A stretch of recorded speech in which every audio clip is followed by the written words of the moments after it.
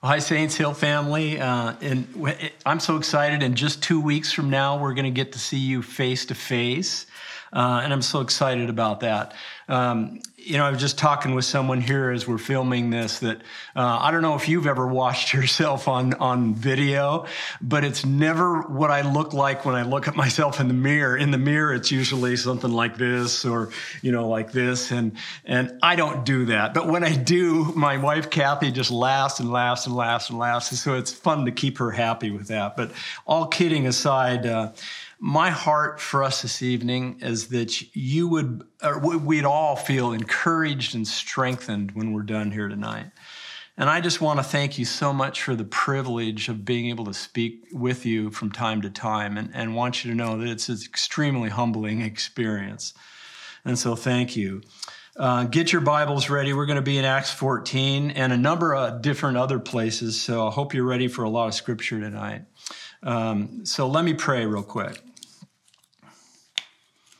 God, we just ask that this evening as we gather together, wherever we're at, or even if you're by yourself listening to this, that you would make our minds and our hearts attentive to Holy Spirit, what you have to teach us. Would you sort through all the stuff and take what is true from your scriptures and just let it penetrate into us tonight? And we thank you for what you're going to do. In Jesus' name, amen. Well, a couple weeks ago, we were in Acts 14, and I just want to do a quick review to kind of get you up to speed so it blends into our text tonight.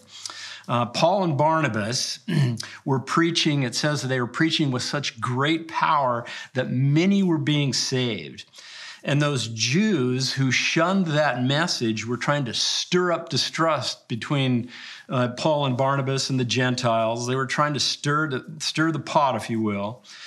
And they were saying all kinds of horrendous things against Paul and Barnabas, but they kept preaching the gospel. The people in the city were divided, but Paul and Barnabas kept preaching the gospel. And a mob with some of the Jewish leaders were going to attack them and stone them, but they heard about it and they made an escape and went to the next town. What'd they do? And they started preaching the gospel. Paul noticed a man there with crippled feet, and who had never walked before. And he also noticed when he looked at him that he was a man of faith and that he had faith to be healed, and a miraculous healing took place. And then the Jewish leaders from the previous town that they were at that tried to stone him, they caught up with him, and this time they were successful. And they stoned Paul, and they left him for dead, and they drug him out of town, and the believers stood around him. And he got up the very next day, and they went to the next town and headed for Derbe. And that's where we pick up the story. So hopefully you're in Acts 14 here. We're going to start in verse 21. And it starts like this. After preaching the good news in Derbe and making many disciples, Paul and Barnabas returned to Lystra, Iconium, and Antioch of Pisidia, where he was just stoned, may I add. Verse 22, where they strengthened the believers and they encouraged them to continue in the faith, reminding them that we must suffer many hardships to enter the kingdom of God. And we're going to land real heavy on that verse this evening. Paul and Barnabas also appointed elders in every church, and with prayer and fasting, they turned the elders over to the care of the Lord in whom they had put their trust. Then they traveled back through Pisidia to Pamphylia. And finally, they returned by ship to Antioch of Syria, where their journey had begun. And the believers there had entrusted them to the grace of God to do the work they had now completed. And upon arriving in Antioch, they called the church together and reported everything that God had done through them and how he had opened the door of faith to the Gentiles too. And they stayed there with the believers for a long time. This is God's word. Well, I would like to look at two things before we spend the bulk of our time in verse 22, like I'd mentioned. In verse 23, it says this, that they appointed elders everywhere they went, at every new town and every church. And what we need to know here, really simply, is that God designed authority, order, and hierarchy. It's his design, and he designed it for our covering, for our blessing. Without it, there's chaos. So I would just ask you this. Please pray for your elders, your leaders, the staff here at Saints Hill, that we would be leaders that would listen carefully to what God's plan is and not our own, and that we would do that with great humility. And then in verse 27, it says that they reported everything that God had done, and that's all it says. There's no mention of any lengthy attempts to reconcile wrongs they'd encountered. There's no angry outbursts. There were no big-time press conferences about their successful campaign, and no interviews on social media asking them to describe their pain. They just reported everything that God had done in and through them. Well, as we read through the book of Acts, we see so often that Paul and Barnabas had serious troubles to overcome, and they just kept going and going and going. And walking long distances, long terrain. They were ridiculed and harassed and beaten physically to almost dead. And yet they kept going with one goal in mind, and that was to preach the good news about Jesus. So I have a question for us all, me included. At what point would you have jumped off the Jesus bus?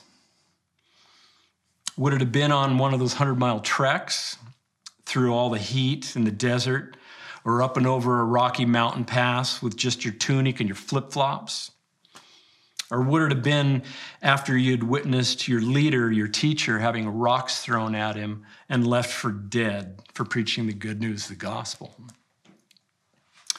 For some of us, all it might have taken is hearing those intense arguments against Paul and Barnabas. And we may have said at that point, well, we'll just blend into the cultural moment and giving this radical, powerful gospel message just a rest for a while. Or maybe we ought to just lay low with all this good news about Jesus stuff. So where in the world did they come up with their endurance, their energy?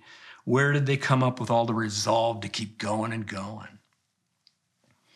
Andoni said it so well in his teaching a couple weeks ago. He said this, that they knew their calling from God and were committed to it, that they knew their identity in Christ, that they were filled with the Holy Spirit, and they preached nothing but the gospel. And I love this part, what he said. He said, and they never changed the subject.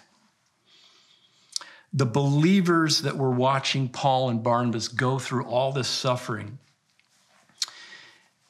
had their own fair share of suffering as well. And in verse 21, we read that Paul and Barnabas went back to the very town that he was just stoned in. And how many of us would do that? If you or I were stoned in Sherwood, would you want to spend the night in Sherwood? I wouldn't. I'd want to get as far away as possible. But Paul and Barnabas knew that the believers there would need to be strengthened and encouraged to keep the faith even in the midst of many hardships and suffering. And that's exactly what the text says, and that's exactly what they did. I imagine that Paul would have still had some of the bruises, maybe even some open wounds from having rocks thrown at him until he was left for dead. That's what the text reads. And if you look up the geology of the area, there's not a whole lot of smooth rocks.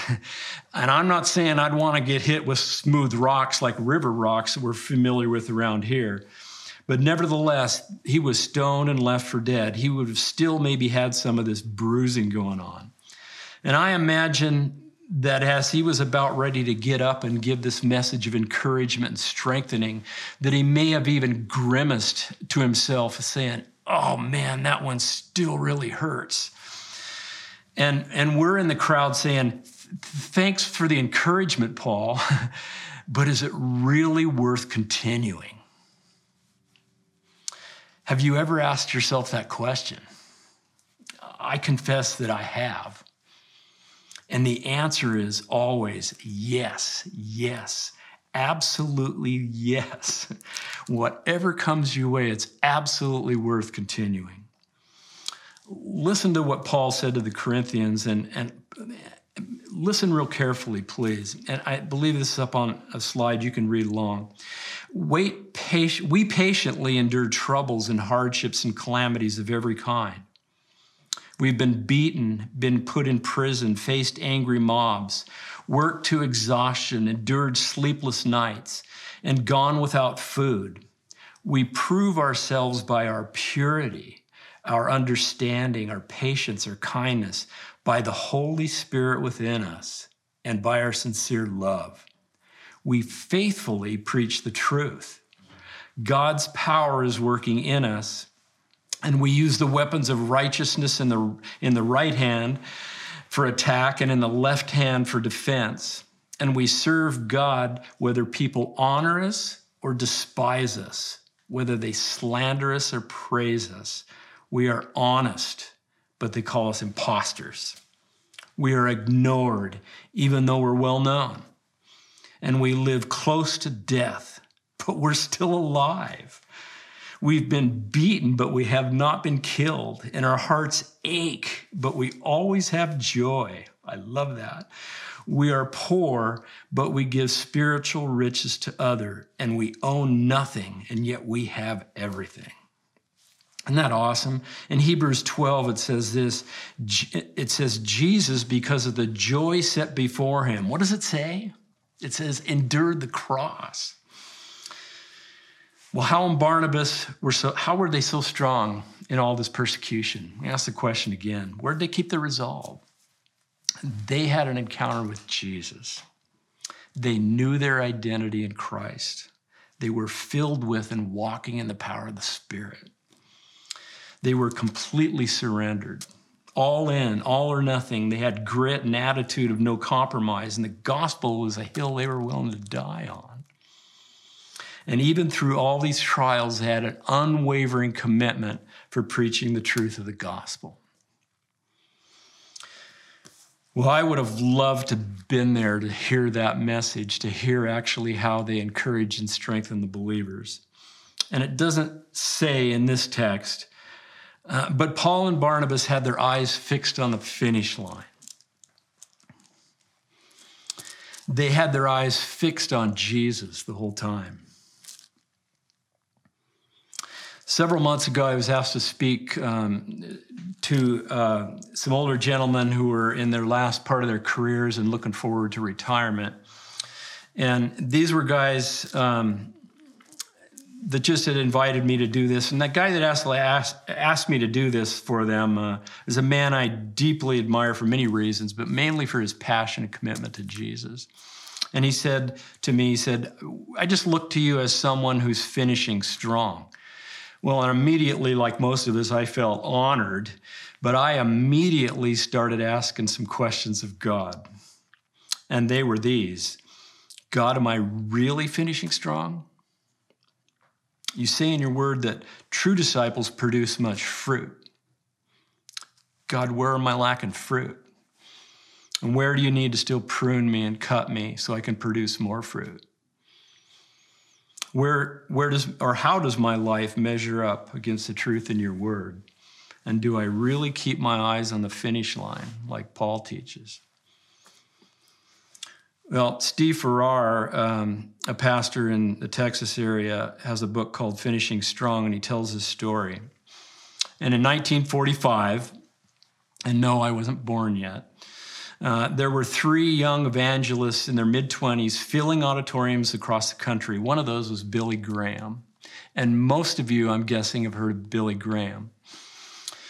Billy Graham's last crusade was June 24th through the 26th, 2005 in Flushing Meadows Park in New York City. And there were over 90,000 believers that 90,000 New Yorkers that came to listen to that crusade. He was 87, and he lived to be 100 years old. Billy Graham finished strong, and he kept his eyes on the finish line. But who were the other 2 guys in 1945? I never heard of them, and I'm guessing that you haven't either. They were Chuck Templeton and Braun Clifford, and they were also filling stadiums all around the country, preaching the gospel message. And one evangelistic publication wrote an article about the men being most used of God during that time. And the article highlighted Chuck Templeton. Billy Graham was never mentioned. Bron Clifford in 1945 was called by many the most gifted preacher, and I'm quoting this, the gifted preacher that the church had seen in centuries. That's a couple hundred years. Why haven't we heard of those guys? Chuck Templeton quit preaching the gospel, took a job as a newspaper columnist because he no longer believed in the validity of the claims of Jesus. And by 1954, the year I was born, Bron Clifford lost his family, his ministry, his health to alcohol and financial irresponsibility. And he left his wife and his 2 Down syndrome children. And at just 35 years old, he died of cirrhosis of the liver in a rundown hotel in Amarillo, Texas. And you might be saying to yourself, maybe not, but you're saying, great story, Jim, for a bunch of old guys ready to retire and then die. But not so fast. None of us know when we're going to breathe our last breath. We just don't know that. Our son John came home from his junior year after college, and he informed Kathy and I that he was going to fight forest fires this summer, or that summer. And it was for a private company down in Grants Pass called Grayback Forestry. And he had it all planned out. He was going to do it with 3 of his buddies from college. But these weren't just regular guys. These were some of the most mature, polite, courteous, godly, and passionately in love with Jesus guys Kathy and I had known for a long, long time.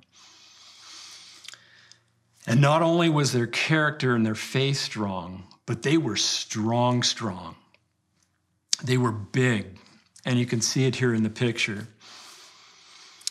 The bond that these 4 guys had was nothing less than remarkable as we watched them. And the fire crews were rough. Not all of the guys, but there was rough language and rough lifestyles. And these 4 young guys that you're looking at worked harder than anyone else and quickly won the respect of all their crew. They made the guys on the crew pray with them every morning before they headed out to just cut brush or on a fire. And they shared the gospel with these guys. And after that summer was over, all we heard was great stories about the things that God had done. And the following summer, God was calling 3 of these 4 guys to different things.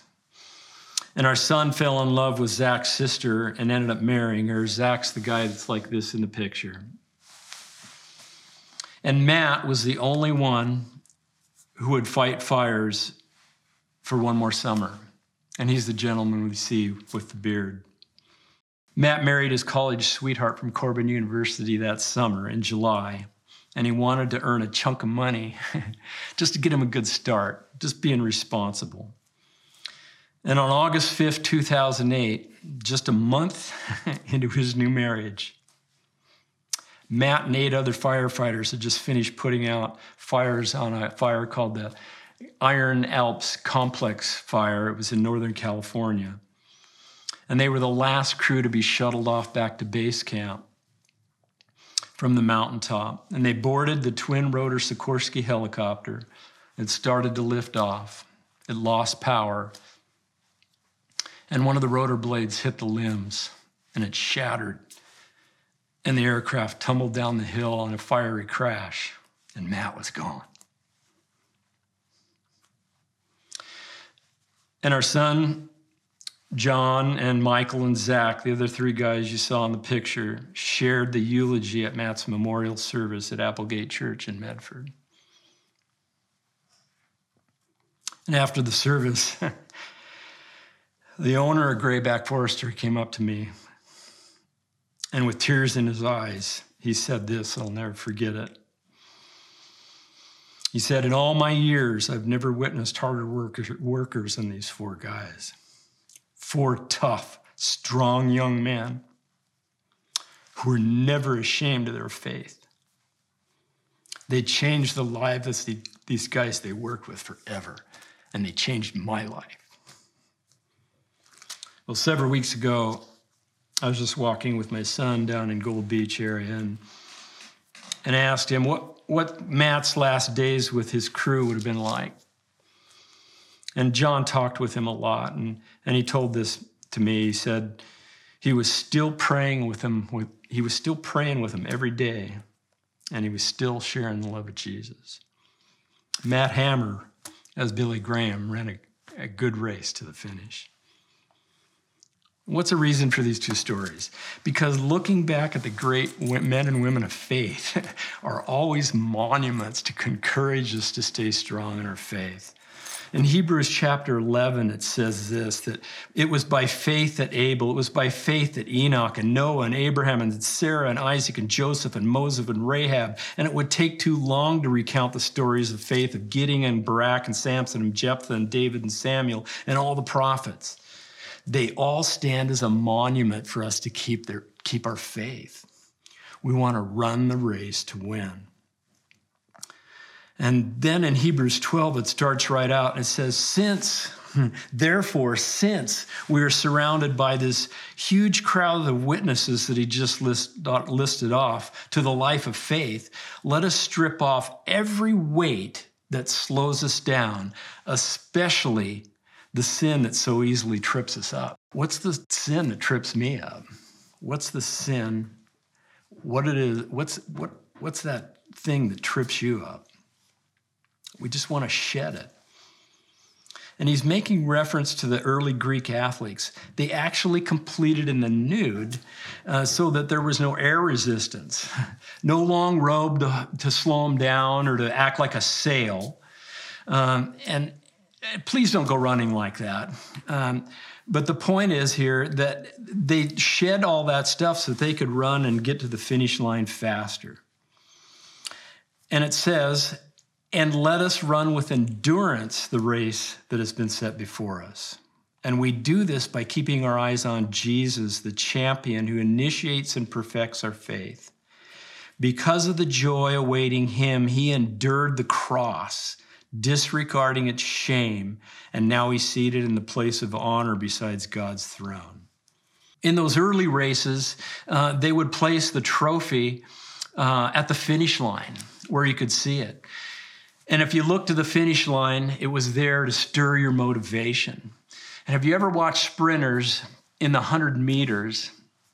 As they start at those starting blocks, they have their feet in the blocks and their hands right at the starting tape with their head down in concentration. And they take a few refreshing breaths. And then the starter says, set, and their eyes lift up in great concentration straight ahead to the finish line. And that's what Paul is getting at. They see a gold medal awaiting them. But we see King Jesus, who's already given us the victory. All we have to do is run with endurance straight to the finish line. Paul, again in Corinthians, says this, don't you realize that everyone runs the race, but only one person gets the prize. So run to win. All athletes are disciplined in their training. They do it to win a prize that will fade, but we do it for an eternal prize. So I run with purpose in every step. I'm not shadowboxing. I discipline my body like an athlete, training it to do what it should. Otherwise, I fear that after preaching to others, I myself might be disqualified. It's worth reading that same piece in the Message, and here's what it says in the Message. You've all been to the stadium and seen athletes race. Everyone runs, one wins, run to win. All good athletes train hard. They do it for a gold medal that tarnishes and fades. You are after one that's gold eternally. I don't know about you, but I'm running hard for the finish line. I'm giving it everything I've got. No sloppy living for me. I'm staying alert and in top condition. I'm not going to get caught napping, telling everyone else all about it and missing it out on myself. Isn't that beautiful? I love that.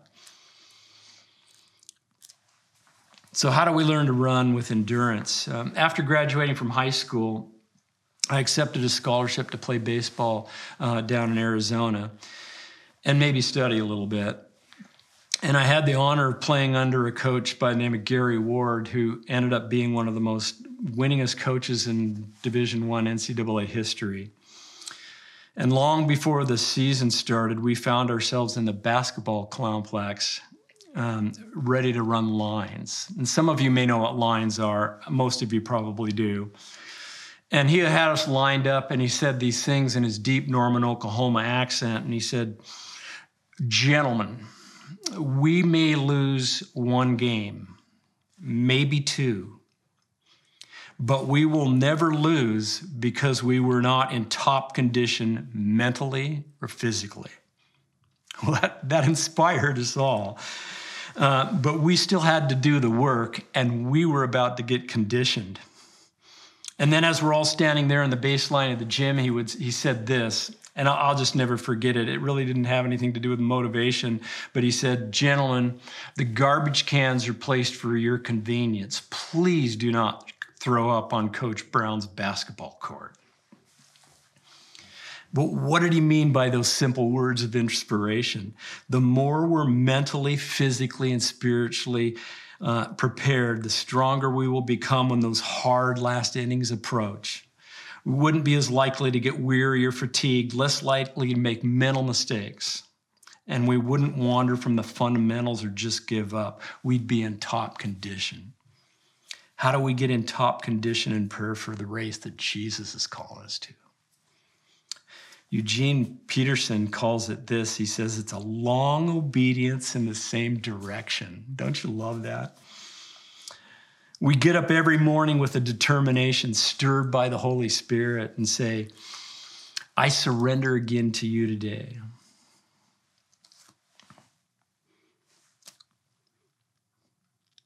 And we obey the Word of God. And we enjoy every moment of every day knowing that we have the privilege of hosting the presence of God. Well, a couple more things and we're done. Listen to Paul's advice for this in Timothy. Verse 12, and this is what I want you to hear.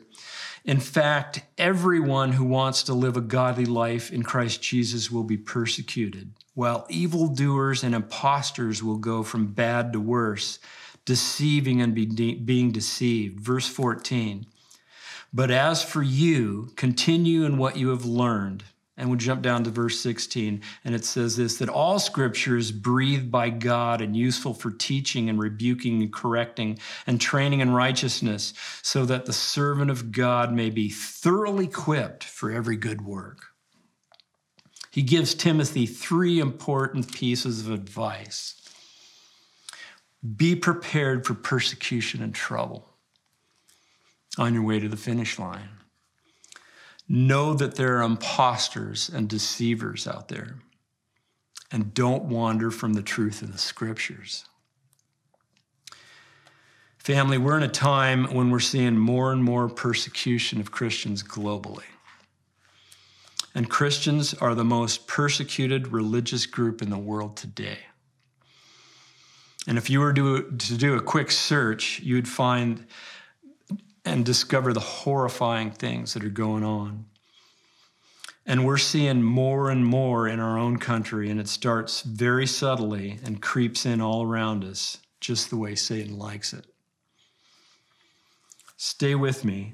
In Psalm 100, it says this, "Make a joyful noise to the Lord, all the earth. Serve the Lord with gladness. Come into his presence with singing." And on Tuesday of this week, the state of California put this order into effect. And I quote, it says, "Places of worship must discontinue singing." When Jesus was in the wilderness and tempted by Satan, Satan said this, "I will give you," he said, "all these things if you bow down and worship me." And Jesus responded, "Away from me, Satan, for it is written, worship the Lord your God and serve only him." And in Matthew 10, Jesus said this to his apostles when he was sending them out. He said, "Look, I am sending you out as sheep among wolves. Be as wary as snake and innocent as doves." But beware, for you will be handed over to the courts and beaten in the synagogues, and you must stand trial before governors and kings because you are my followers. This will be your opportunity to tell them about me. Yes, to witness to the world. When you're arrested, don't worry about what you're going to say in your defense, because you'll be given the right words at the right time. For it won't be you who will be talking, it will be the Holy Spirit through you. So our question is, are we willing and ready if it came to us being slandered, arrested, beaten for standing firm in our faith? Be wary of deceivers and don't wander from the truth in the scriptures.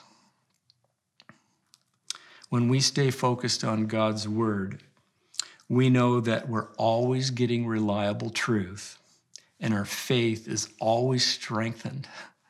When we stay committed to speaking God's truth, we always have the assurance that that we have his blessing with it. Well, church, we're done here, but I just want you to know that in all my years, God has always remained faithful. Through all the really good stuff, through all the hard stuff, his love for me, for you, it never changes. And nothing, absolutely nothing, can compare with the love of Jesus. There's nothing more fulfilling, nothing more sweeter than walking with Jesus. He is the person that gives us our freedom. He gives us hope. It's he that adopts us into his family. And now, more than ever, we need to be a people that are all in, all or nothing. And I want to be a man that when I reach that last breath, may be able to say, like Billy Graham was able to say, like Matt Hammer was able to say, and like Apostle Paul was able to say, I have fought the good fight. I have finished the race. I have kept the faith. And now there is in store for me the crown of righteousness, which the Lord, the righteous judge, will award to me on that day. And not only to me, but to all who have longed for his appearing. If you're a believer today, I just want to encourage you to stand strong in your faith. Keep your eyes fixed on Jesus. You will never, ever regret it. God is always faithful. If you don't know Jesus, now's your time. The Bible says that if we believe in Jesus and we believe that he died in our place and we just offer up our sin to him and confess it, that he's faithful and just to forgive us our sins and cleanse us from all unrighteousness. And we enter into a new family. We're adopted with a new identity and we get freedom. And if you've in any way prayed that as I've spoken those things, or if you want to talk to somebody, please call us, get in contact with us. We want to talk with you and pray with you and welcome you into the family. So let me just pray wherever you are, and we'll close tonight. God, we just thank you for the truth in your scriptures. We love you so much. And we want to be men and women that stand firm in our faith, strengthened and encouraged to run a race that you've called us to run with endurance. And so we pray that as we open up the scriptures and that we sit in your presence, that you would do exactly what you said that you would do, to encourage us thoroughly, to equip us thoroughly in every good thing that you want us to do. And so we love you, we lay down, we surrender once again to you, and we thank you and ask all these things in Jesus' name. Amen.